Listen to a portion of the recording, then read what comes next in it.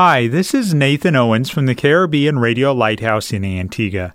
Every Tuesday evening at 7:30, we have a live call-in program discussing real-life issues from the Caribbean.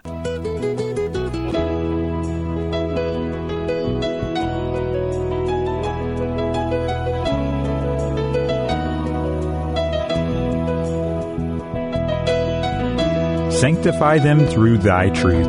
Thy word is truth. You're listening to That's Truth, a live call-in program with Dr. David Murphy, designed to answer your questions biblically in this confusing culture. Dr. Murphy has over 30 years of counseling and ministry experience here in the Caribbean and is ready to answer your questions according to truth.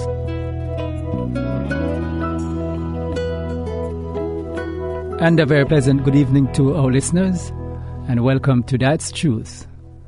I am Augustine Erskine, and along with me we have Pastor David Murphy, and we are here hosting the program tonight. I do trust that you'll be able to stay with us for the entire program, and that you will stay with us and be blessed and encouraged from the truths we'll be sharing on the program tonight. And the topic we'll be covering tonight is why we believe the Bible is the Word of God. Why we believe the Bible is the Word of God. That's the topic we'll be covering tonight on That's Truth. And just before we begin, I would like to share with you two passages of Scripture from the Word of God. First, it's taken from 2 Timothy chapter 3, verse 16, and that should be verses 16 and 17. The Bible said, all Scripture is given by inspiration of God and is profitable for doctrine, for reproof, for correction, for instruction in righteousness, that the man of God may be perfect, thoroughly furnished unto all good works. And also 2 Peter chapter 1, verse 21 says, for the prophecy came not in old time by the will of man, but holy men of God spake as they were moved by the Holy Ghost. These are two verses that talks about the inspiration of the Word of God. But just before we continue, let me say a very pleasant good evening to Pastor Murphy. Pastor Murphy, good evening. Good evening, sir. Just like to let you introduce to the listeners, let them know that you're here. Well, I appreciate that, and I want to thank the listeners for taking a chance, allowing us to be in their home this evening, and hope that we can provide some information that is profitable in relation to Scripture. Okay, thank you very much. And just let me make a short introduction here. If man is to know God, or anything other than human speculation about God, that knowledge must come from God. Through special revelation, God has made himself known to certain people at different times and places. In the past, God has spoken with an audible voice. He has made himself known in the past by visions, dreams, miracles, signs, and occasionally in appearances called theophanies. God has revealed himself fully in the person of the Lord Jesus Christ, who is the Word of God incarnate. He has further revealed himself in written form in the 66 books of the Bible, the Holy Scriptures. It is these Holy Scriptures that give proper understanding of the revelation seen in creation. It is these Holy Scriptures that have recorded the revelation of God in the person of the Lord Jesus Christ. The Holy Scriptures are therefore the written revelation of God to his creation, the Word of God. So that's our introduction as we try to cover the topic tonight, why we believe the Bible is the Word of God. Pastor Murphy, how can we know that the Bible is the Word of God?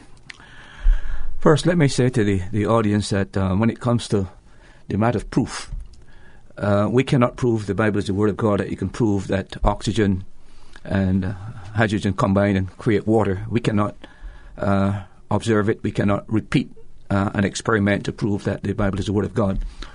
like any other matter relating to history, anytime we're dealing with any aspect of history, it is based on evidence. So all we can do is to look at the evidence, weigh the evidence, and then try to substantiate whether the evidence confirms our premise that the Bible is the Word of God.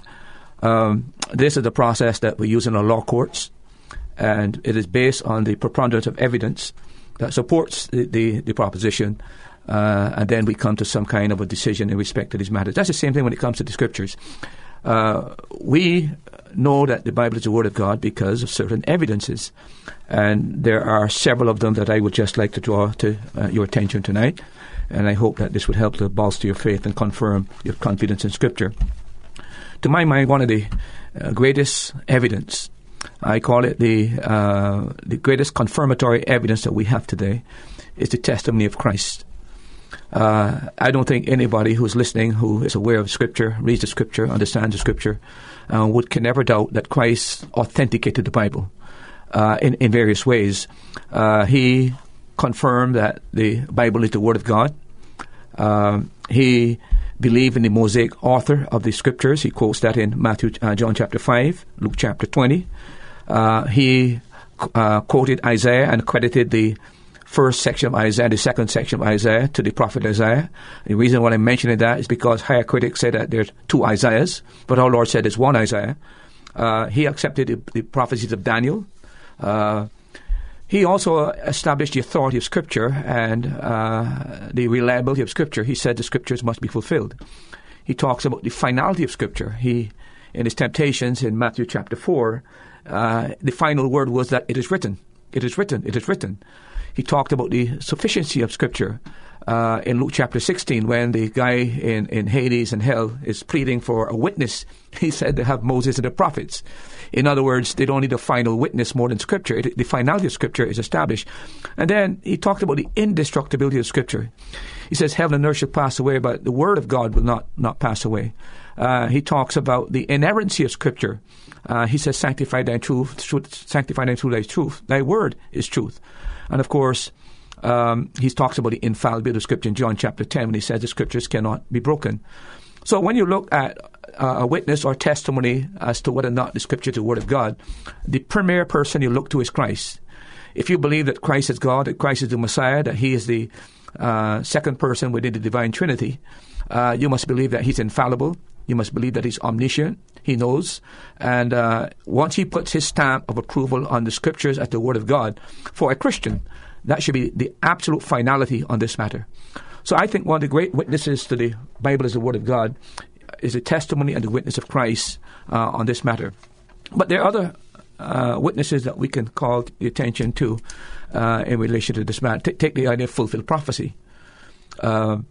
It's amazing when one studies the Bible. Pastor Murphy, sure. Just before you go on, you know, Jesus, we believe Him to be very God, the second person in the Godhead.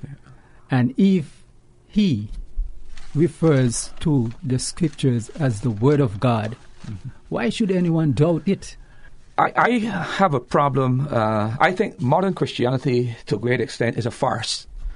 I think we have people in the pulpit who really don't believe the Bible. I think that we are more concerned about being relevant to the age in which we live. I really think it is one of the great indications of what is called the final hour of apostasy. I think we're in the final phase. I think this is the terminal generation. And I think men have gone away from the truth. And I find that is what is causing this chaotic condition in relation to morality. That's why we have gay pastors. That's why we have the endorsement of same-sex marriage. This is why we have the Christians in America who support abortion. It's unconscionable that anyone be a true born-again believer who takes the Bible seriously to embrace any of these practices. So I think there's a lot of people who are claiming to be Christians, a lot of pastors who are claiming to be pastors and men of God, but I really think that we are in the hour of apostasy, and that is why we have such deviation from Scripture, and why we're finding so many different views on Scripture. There's only one correct interpretation of the Bible. Only one correct. There cannot be two interpretations that are correct. There can only be one correct interpretation. Now, there may be many interpretations about Scripture, but there's only one correct interpretation. And what's important for us is to make sure that we have the correct interpretation. So I find it problematic, almost incredible to believe that anyone can be a true Christian and doubt that the Bible is God's word when the Master himself endorsed it and himself said that the scriptures cannot be broken. Then heaven and earth shall pass away, but my word shall not pass away. I think that's a word of finality in terms of the belief that this is the word of God, and those who don't hold to that position should do the decent thing, and that is find themselves out of the church and perhaps go and join another social club, but they really don't belong within the Christian church. Thank you very much, Pastor Murphy. And we have a question very early in the program tonight, and this is a WhatsApp from Virginia. You'd like to have it at this time, Pastor Murphy? Go right ahead. Okay, here's the question. Did all the writers of the Bible knew that they were writing the Word of God? Do all the writers of the Bible knew that they were writing the Word of God?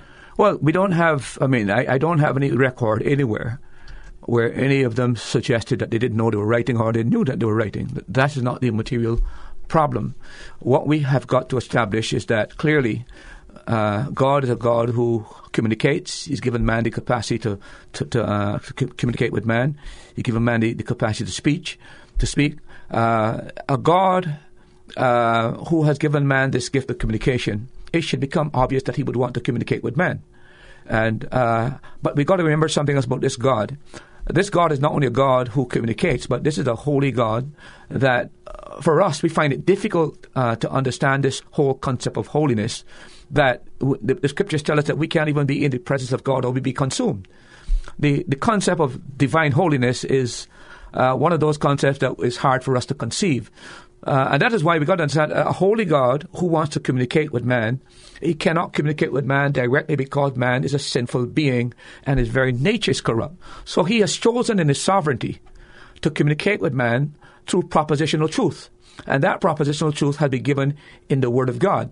So he has chosen and selected men under divine inspiration to give us the scriptures. He has superintended the whole process to ensure that what they wrote is what he wanted us to receive. This is our position. I think it can be supported from the evidence. But I do not know for sure that anybody really sat down and knew what they were written. I think when Paul was writing his epistles, Paul was writing to the churches. But again, coming back to Scripture, the Testament Scripture is this, that holy men of God spake as they were moved by the Holy Spirit. That word move, by the way, is an interesting word. It's a ship being borne along. So clearly you have the superintendent work of the Holy Spirit, the power of the Holy Spirit, directing those people as they were writing these epistles. Timothy said that all Scripture is given by inspiration of God. That word means God-breathed. So whatever they wrote is what God intended. And it should not be strange to us that God would want to communicate with us, or that God has the power to superintend documents to be given to us and to ensure that there was no error in there. It is within God's purview to do that, and that's exactly what we believe God has done. So we take, for instance, many times in the Scriptures, these writers, when they were writing, they say, the word of God came to me. And Ezekiel also said, the very express word of God came unto me. Paul said that what he declares is the word of God. Yeah. So I believe they have a knowledge. It was nothing out of the ordinary. It was something extraordinary, supernatural. Mm-hmm. Because most of the Scripture, they claim that is the word of God. Almost, all the writers. You go back to the Old Testament, Moses say, and the word of God. Mm-hmm. Yeah, I think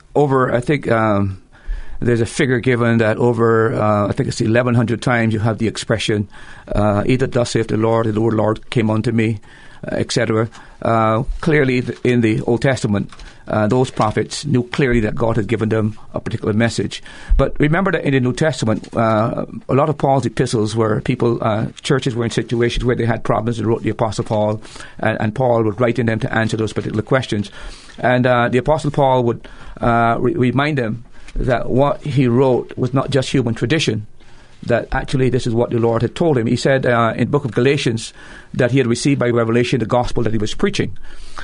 Behind the men and their writings was the superintending work of the Holy Spirit. God directed them to write these epistles and ensuring that what we needed would be given to us, and to ensure that the truth that he wanted us to know is exactly what we've got today. So we can be assured that both in the Old Testament and the New Testament that we have the Word of God.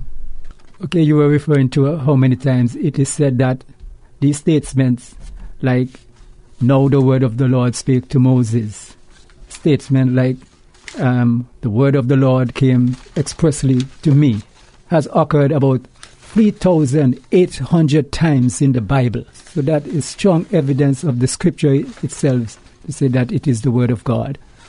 And as we continue, Pastor Murphy, you were getting into the different ways that we can know that the Bible is the word of God. Yeah. So if you'd like to continue. Yeah, let me just follow up on that, because I mentioned that the greatest confirmatory evidence basically is the testimony of Christ in relation to Scripture.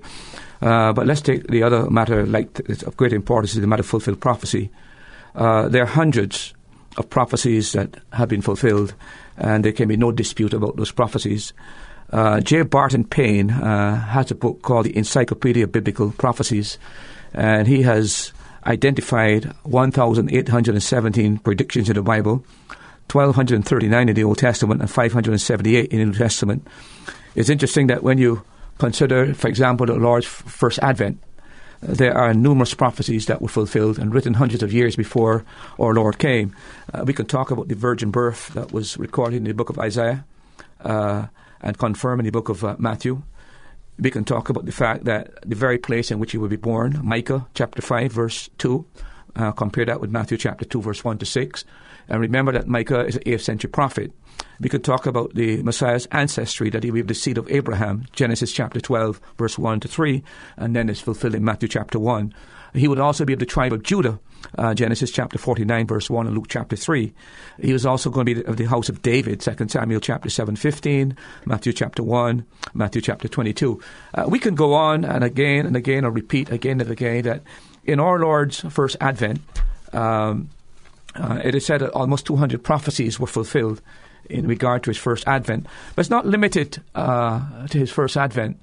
I'm not sure if the audience is aware that the book of Daniel, chapter 9, had given you the exact year that the Messiah would be killed. That's a prophetic word. It's worth studying. You'll find out that the exact year that he would die, it was given. There are other predicted prophecies that we can talk about. We can talk about him going into the temple in Malachi chapter 1, verse 1, and Matthew chapter 21. We could talk about his anointing of the Holy Spirit, Isaiah chapter 11, verse 2, and Matthew chapter 3. We can talk about he would have a herald that would precede him, a voice of the Lord crying in the wilderness, Isaiah chapter 40, verse 3, Malachi chapter 3, verse 1, and Matthew chapter 3, verse 1 to 3. We can talk about his crucifixion, that he would be rejected, a man of sorrows. We can talk about his suffering, his death. We can talk about his hands being pierced, his side being pierced. We can talk about casting lots for his garments. All of these are prophecies that we find fulfilled in Scripture. But it even goes beyond that. In the book of Daniel chapter 2, you have the whole course of Gentile history recorded in chapter 2 and elaborated in chapter 7 and in chapter 9. So there are so many prophecies. We can spend a whole program just simply elaborating on biblical prophecies that were fulfilled, predicted and fulfilled. And that should be substantial evidence to indicate that the Bible is the Word of God. I'm not too sure if the audience would want me to elaborate any further, but I want to point out one prophecy that is being advised to just hold a minute. We have a caller, Pastor Murphy. Pastor Murphy? Yes, please. Good night to you and to the listeners. Good night, sir. It's not a question. I'm just going to make a comment because the first time I tuned into this program, right? Okay. So I'm going to make a short comment. Being inspired by the Holy Ghost and the Word of God, I'm saying to you tonight that it sounds very on track of what you're saying, scripturally speaking, okay? Thank you. So I call to compliment you for your explanation. The way the scriptures are written by the inspiration of God. Holy men were given the inspiration to write the scriptures. So I want to commend you so far for tonight as I'm listening that you're right on track. God bless. Thank you. Thank you. Is quite amazing. In the book of Ezekiel chapter 44 and verse 2, it is predicted that the gate, the east gate, would be closed. And it will not be open until the Messiah returns the second time.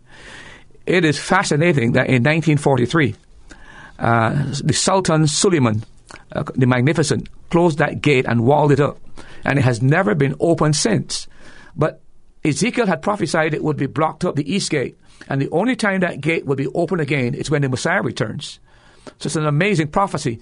One other one that comes to mind very quickly is the fact that the prophet Isaiah, in Isaiah chapter 11, said that Israel will return to the land of Palestine. Now, Israel was in exile for 2,000 years. And never in the history of the world has a nation that was not in existence for 2,000 years been revived. But yet the prophets had said that Israel will return to the promised land. And Israel became a nation in 1948. In some people's lifetime, you witnessed the fulfillment of prophecy that was given 800 years ago. And of course, Jerusalem was returned to Israel in 1956 for the first time in 2,000 years. But all of this is prophesied in the Bible. It says Jerusalem will be trodden underfoot until the times of the Gentiles be fulfilled. And so in our lifetime, we are witnessing prophecy. And it's amazing when you look at the Bible how specific it is in regards to these matters and how true they are, how they are fulfilled by God. So, in essence, what you're saying, when we see those detailed accuracy of the fulfillment of these prophecies, it definitely telling us that the Bible is the Word of God. I don't think there should be any question about that. I mean, can you mention another religious book that has prophecy in it? You can look at the Hindu Vedas, there's no prophecy there. You can look at the writings of Confucius, there's no prophecies there. You can look at Buddha, you can even look at Islam, and there's no prophecies there in the Quran either. The Bible is the only book that has such precise and exact prophecy. And there can be no dispute that these prophecies were written hundreds of years before, but yet they came to fruition according to Scripture. Okay, Pastor Murphy, as we continue on our topic tonight, why we should believe the Bible is the Word of God and why we believe the Bible is the Word of God. Here's a question for you. Would you agree that the indestructibility of the Bible proves that it is the Word of God? You know, there are many who have tried through the ages to destroy, completely wipe out the Word of God, but the Word of God had stood down through the ages. Well, Brother Erskine, a verse of Scripture comes immediately to mind where the Lord said, "Heaven and earth shall pass away, but my word shall not pass away." Throughout the ages, there has been a systematic attempt to undermine Scripture, to destroy Scripture, but it has always survived. It has always will survive because God not only has given us His Word, God will preserve His Word. One example comes to mind, the infidel and the atheist Voltaire, who said that in his lifetime he would have destroyed the Bible. But it's amusing that Voltaire died, and the very house in which Voltaire lived became the very house where the Bible was printed using the Gutenberg printer. So the man that claimed he would destroy the world by a streak of irony, God, as it were, reversed that and used his very home to become the main means of producing the Scriptures. The Bible is totally indestructible. The Catholic Church tried to destroy it, burn it, but yet it has survived the wrath of Catholicism. Every nation that have tried to destroy the Bible survives and will survive because God's Word is eternal, it's already settled in heaven, and God will preserve His Word. Okay, Pastor Murphy, we have a question here. We have a WhatsApp message. It states, we know that the Bible is the Word of God. Not only contains the Word of God, but all the Bible is the Word of God. How can we approach 1 Corinthians chapter 7, verse 12? Chapter 7? Yeah, it said, but to the rest speak I, not the Lord. If any brother had a wife that believeth not, and she be pleased to dwell with him, let him not put her away. Well, that's a very simple answer to that question. The Apostle Paul is saying that when the Lord was on earth, the Lord did not address this matter.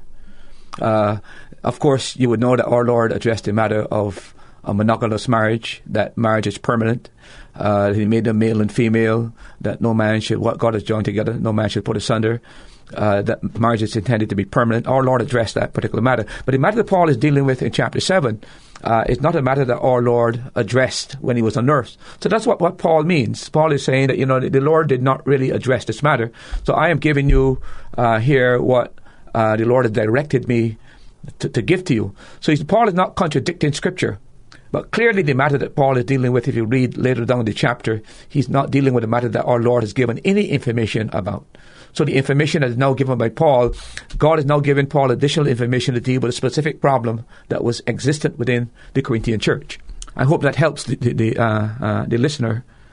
Brother Erskine, let me add, if I may add to what we've been saying already. We've talked about the testimony of Christ, that in itself is the greatest confirmatory evidence that the Bible is the Word of God because of his attitude towards the Word. We've talked about the matter of fulfilled prophecy. This is not the law of probability in place here. This is complete accuracy and specificity you find in Scripture. But take the evidence of archaeology. There has never been an archaeological discovery that's ever controverted what the Bible teaches or what the Bible states. As a matter of fact, every time the archaeologists have gone into the bowels of the earth and they've come up with anything that it always confirms Scripture. There's nothing there that they've ever found that contradicts what the Bible, whether it be a place, whether it be an event, whether it be a city, whether it be a river, whether it be a mountain, whether it be some kind of a bivouac where idolatry is practiced, and then biblical names. It is fascinating, and biblical titles that have been discovered that what the Bible teaches and what the Bible taught, it had been confirmed by archaeology. I just mentioned a few of these, for example. And by the way, I must say that even if it is not the specific reference to the Bible, clearly there was some kind of a common knowledge in respect to these matters that are mentioned. Take the creation story, for example. There are other creation stories out there. There is the Sumerian creation story and the Babylonian creation story. But the thing about the biblical one, the Bible is, in contrast to these creation stories, is the elegance of the Bible and the beauty of the Scripture. For example, in the creation story that comes out of Babylon, the earth is a product of the finite gods fighting each other. One god gets defeated and he's split in two, and the river Euphrates flowed of one eye and the Tigris River flows out of the other. Humanity is made of blood of some evil god, etc. So the idea of creation is there, but notice the mythology that is also entered and the exaggeration. And then, of course, there's the Elbow tablets where they got creation account. Again, it is striking. It talks about the heavens being created and the moons being created, and it also teaches that the God created out of nothing. So clearly there is, in other cultures, other civilizations, there is an endorsement of the biblical stories, not in its specific form, but at least there was some remnant of that knowledge that is contained. Take the flood, for example. Do you know that there are flood stories, universal flood stories in Greek history, in Hindu history, in Chinese, the Mexicans and the Hawaiians? And you can go back to the Sumerians again and the Babylonians. The only thing that changes in these flood stories, by the way, is that they're not called Noah. They're given different names. But the essential core teaching is there. For example, man is told to build a ship with specific dimensions. The gods are going to flood the earth and man is warned. He's supposed to build a boat, and then after he comes out of the boat, he offers a sacrifice. And then God responds by expressing his remorse. Almost the Genesis story to the core. But again, there are levels of exaggeration and embellishment that you find in these stories. Archaeology. We can talk about names. For example, if we come to the New Testament, the Quirinius, the Tetrarch mentioned in Acts chapter 5, archaeologists have discovered his name. Galileo, the proconsul in Acts chapter 18, again, he has been identified. We can talk about Erastus in Acts chapter 19, excavating around Corinth. His name has been exhumed. Pilate, is an inscription with Pilate on it. Caiaphas didn't know exactly where his vault is today. When it comes to the tomb of Herod, it is there. And even the method of crucifixion in 1968, it was actually discovered at the site of Jerusalem where one that was crucified, where the nails had actually gone right through the heels. So when you come to the scriptures, the spade of the archaeologist going into the very bowels of the earth has exhumed evidence that confirms scripture and verifies the historical data and the names of the places that the Bible talks about. So that in itself is showing you the historicity of the Bible, and the Bible is profoundly accurate in terms of what it states and what it mentions in the Bible. So archaeology never contradicts the Bible? Absolutely not. It is said here that both archaeological evidences and other writings, the historical accounts of the Bible, have been proven time and time again to be accurate and true. It is said, in fact, all the archaeological and manuscript evidence supporting the Bible make it the best documented book from the ancient world. The fact that the Bible accurately and truthfully records historical events is a great indication of its truthfulness when dealing with religious subjects and doctrines, and helps sustain its claim to be the very Word of God. Exactly. Let me just say, Brother Erskine, the problem today is not that there's not evidence, profound evidence, substantial evidence, conclusive evidence that the Bible... Man's problem today is a moral problem. It's not a head problem. It's not a mind problem. It's not an intellectual problem. Man, in his attempt to get rid of his moral responsibility before God, he is trying to undermine Scripture in spite of the preponderance of evidence that proves the Bible is the Word of God. Man wants to live as he lives. He doesn't want to be restricted morally. He doesn't want to be told that there are certain things outside the pale of God's will. He's bent on going his own way. He's a rebel at heart, and he's got to undermine the integrity of Scripture in order to excuse his lifestyle and to hold himself not accountable to any ultimate being. And I would suggest to you that most people that criticize the Bible and complain of the Bible and talk about contradiction and corruption never ever read the Bible. Most of them have never even read the Bible. But they get on the bandwagon because they too are rebels and they don't want to be held morally accountable before God. And the way to avoid that is to undermine the credibility of Scripture by calling it into question and offering all kinds of silly, specious objections to Scripture which cannot be verified or proven. Thank you very much, Pastor Murphy. You're listening to That's Truth on the Caribbean Radio Lighthouse. We are broadcasting at 1160 kilohertz AM, 92.3 FM, and you could also listen to us online at www.radiolighthouse.org.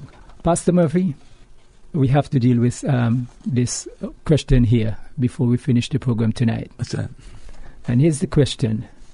Is there a book in all the world that can be compared to the Bible in its beneficial influence upon mankind?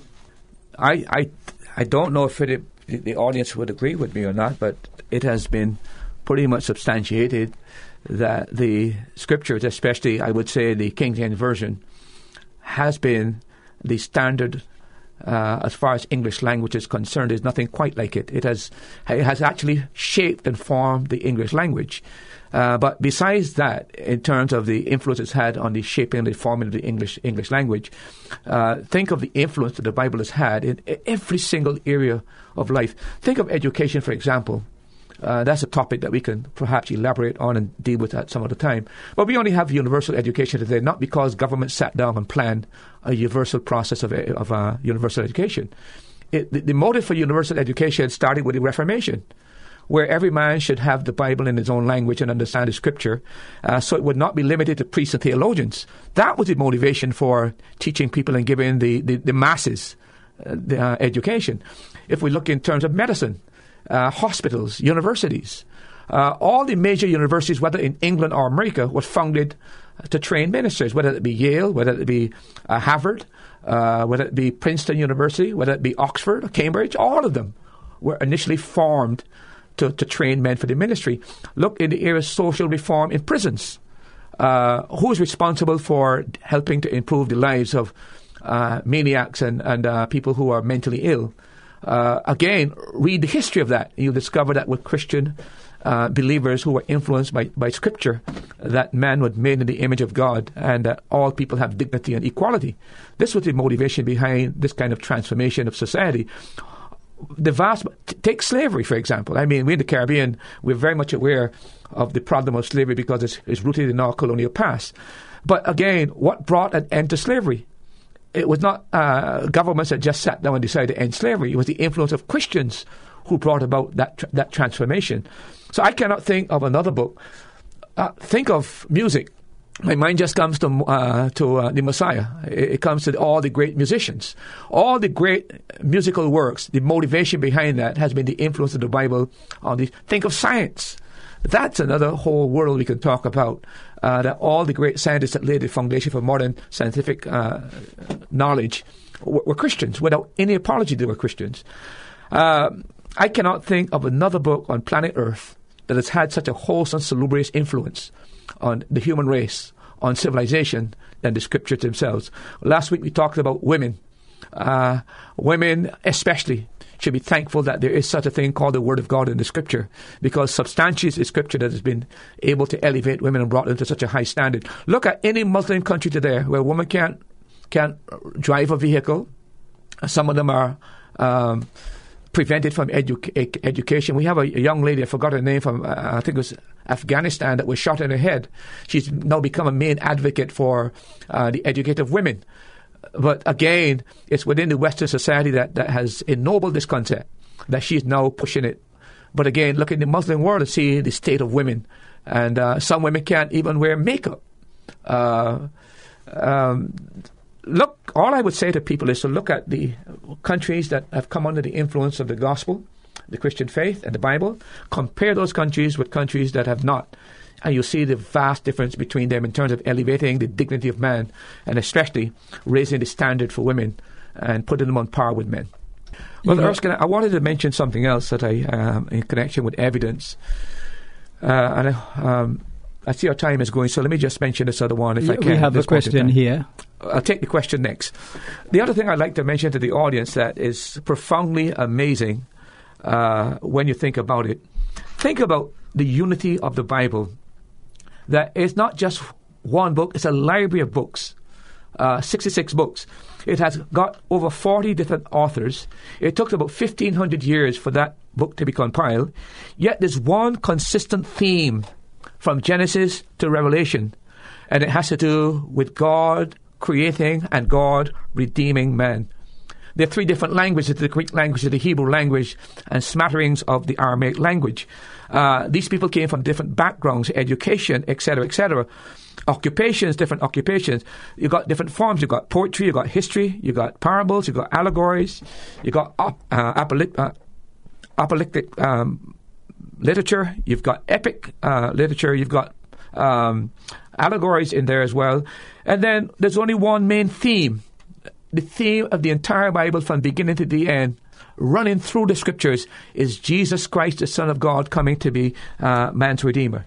And there's only one message, that the God that created man loves man, will send a Redeemer so that man may be forgiven and pardoned. So the problem with man is given, but the solution is also given. And running through all of those books, they're all pointing to one person and one person only. The Messiah is going to come, and he is going to pay a price for man's sin, and he is going to bring redemption that was promised from Genesis chapter 3, verse 15, when our Lord said, I will put enmity between thee and the woman, between thy seed and thy seed. He shall bruise thy head, bruise thy heel, and thou shalt crush his head. That is the proto-evangelium, the first promise given in the Bible that the Messiah was going to come. And from Genesis chapter 3 right through to Revelation, one theme, 40 different authors, 1,500 years, 3 different languages, and it doesn't matter. You've got this consistent unity that is there that would confirm clearly that there's one author behind this book, and that is Jehovah God, who is superintending and making sure that the Scriptures come to us as he intended. Okay, I'll take the question. Okay, we have two questions here, Pastor Murphy. Sure. The first one is a text message from Antigua. It says, how would one know that they have the literal word of God? Well, I'm not too sure what the questioner means by that. What I would say to you is this. The manuscript evidence for the Bible of what we have it today, there is no other ancient historical book that has the supporting manuscript evidence as the Bible. Let me use an illustration. I'm not too sure if the audience is aware that the New Testament alone has 3,500 manuscripts to support its teachings. You take any other historical document in ancient history, and you will be amazed that there's no comparison. Take Caesar's Gallic Wars, for example. You only have about 10 copies of Caesar's Gallic, and between the time Caesar wrote them until it was found, there are 900 years difference between when he wrote those books on the wars until it was discovered 900 years. You take the scriptures, for example. You've got 3,500 copies. And in addition to that, within a very short time frame, some going back at the 2nd century to the 3rd and 4th century. So there's no comparison whatsoever. Now, if we can believe Caesar's Gallic Wars and Tacitus' histories, which have not even a smidgen of the support evidence, support documentation, but nobody questions Caesar's Gallic Wars, nobody questions Tacitus' writings. So why do we now question the preponderance of evidence that we have, and the small gap between when the Bible was written and these particular manuscripts we have should make it very, very clear that if we can believe history, we should have no problem believing that we have within our hands the Word of God. Thank you, Pastor Murphy. And we have another question here, and it said, why are there so many translations if the Bible is really God's Word? Well, let me just say to you that is not a good argument, that if the Bible is the Word of God, therefore we should not have translations. Remember that when the Bible was written, it was written in Greek and Hebrew with smatterings of Aramaic. Now, you don't speak Greek. You don't know Greek. You don't know Hebrew either. Not that you know Aramaic. I've had 2 years of it, but I am not a person that can speak it. So here we are in the context of the society in which we live, or maybe a Muslim country, or maybe in a French-speaking country. We have the Greek manuscripts. We have the Hebrew manuscripts. They have to be translated into a language that people understand. And by the way, let me point out to you that when the New Testament was written, it was not written in classical Greek. It was written in Koine Greek. And Koine Greek is the Greek of the average man in the street. As a matter of fact, when it was discovered, they thought that there was some kind of heavenly language until they discovered that the same language of the New Testament is a language that was found in the ordinary language of people, like receipts and documents, etc., etc. Now, that brings me to the point where, take the King James Version of the Bible, was written in 1611. Certainly there have been changes in the English language in 1611. We're now living in 2018. That's almost 400 years. The English language has changed. That has made it necessary that we change certain words within the King James Version to bring it up to date so the ordinary man needs to understand it. The whole purpose of the Bible is to put it in the hands of the ordinary man, that he can comprehend the Scriptures. We were not brought up on Shakespearean language. So it's important that as the language changes and word meaning changes, it should be appropriate that those words be changed so that the modern man can understand what the Bible is teaching. I should not have to, every time I need to read the Bible, go into a dictionary or refer to some kind of a lexicon to find out what this word means. I should be able to read the Bible and comprehend the Bible. So part of the reason why there have been these translations is to modernize the Scriptures, what you call today the New King James Version. All that is done is taking out the old archaic words like saith and thus and thou, etc., etc., and some words that have changed the meaning considerably. The word prevent, for example, doesn't mean the same thing as it meant when the King James was written. So that is why these versions have been modernized. But let me make a caution here. One of the dangers of the modern translations is that some of them are not translations, they're paraphrases. They're not literal translations, word-for-word translations. Sometimes they're what you call thought translations or dynamic translations. Rather than give you the words, they give you the concept.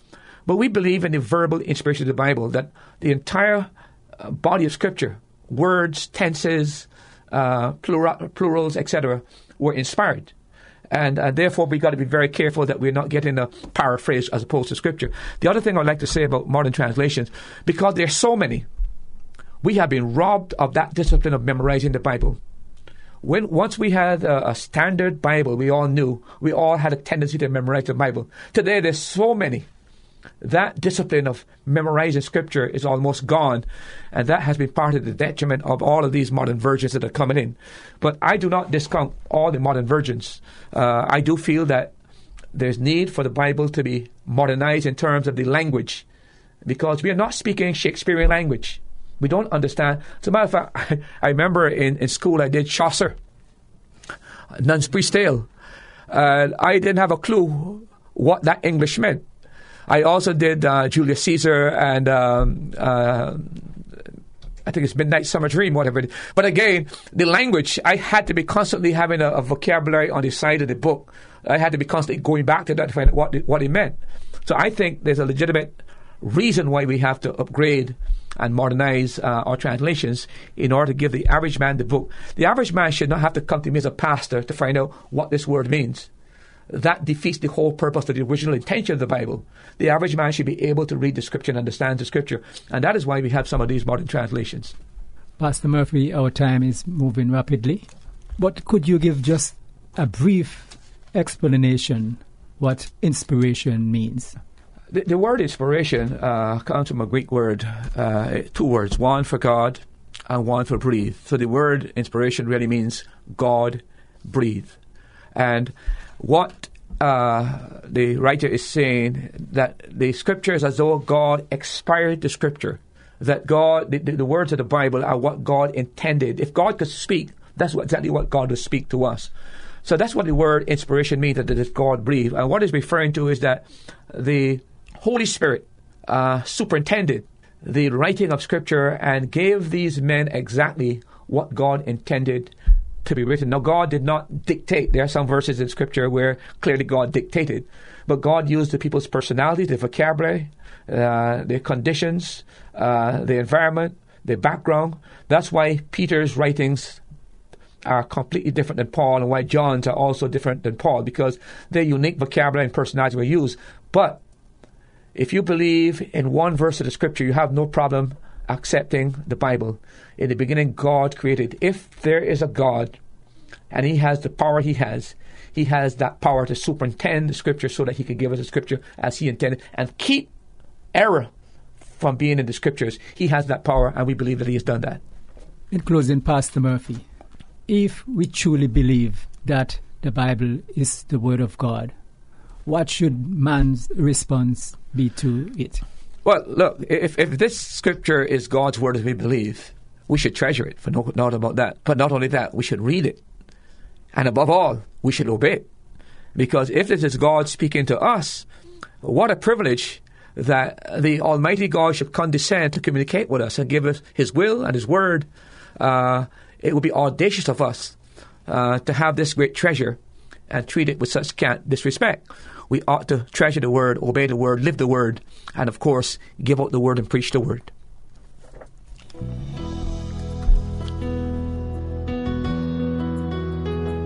Thank you very much, Pastor Murphy. We have now come to the end of That's Truth for tonight, and it was a pleasure being on the program tonight. And we would like to thank all of our listeners who have taken the time out to join us on That's Truth. Thanks to those who have written in or called in. We do appreciate you doing so, and we do trust that you will join us next week, God's willing, for another edition of That's Truth.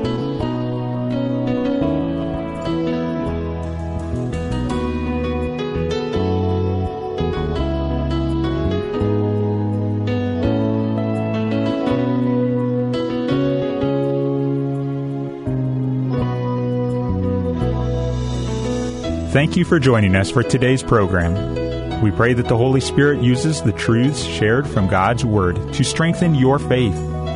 Now you've heard it. That's truth.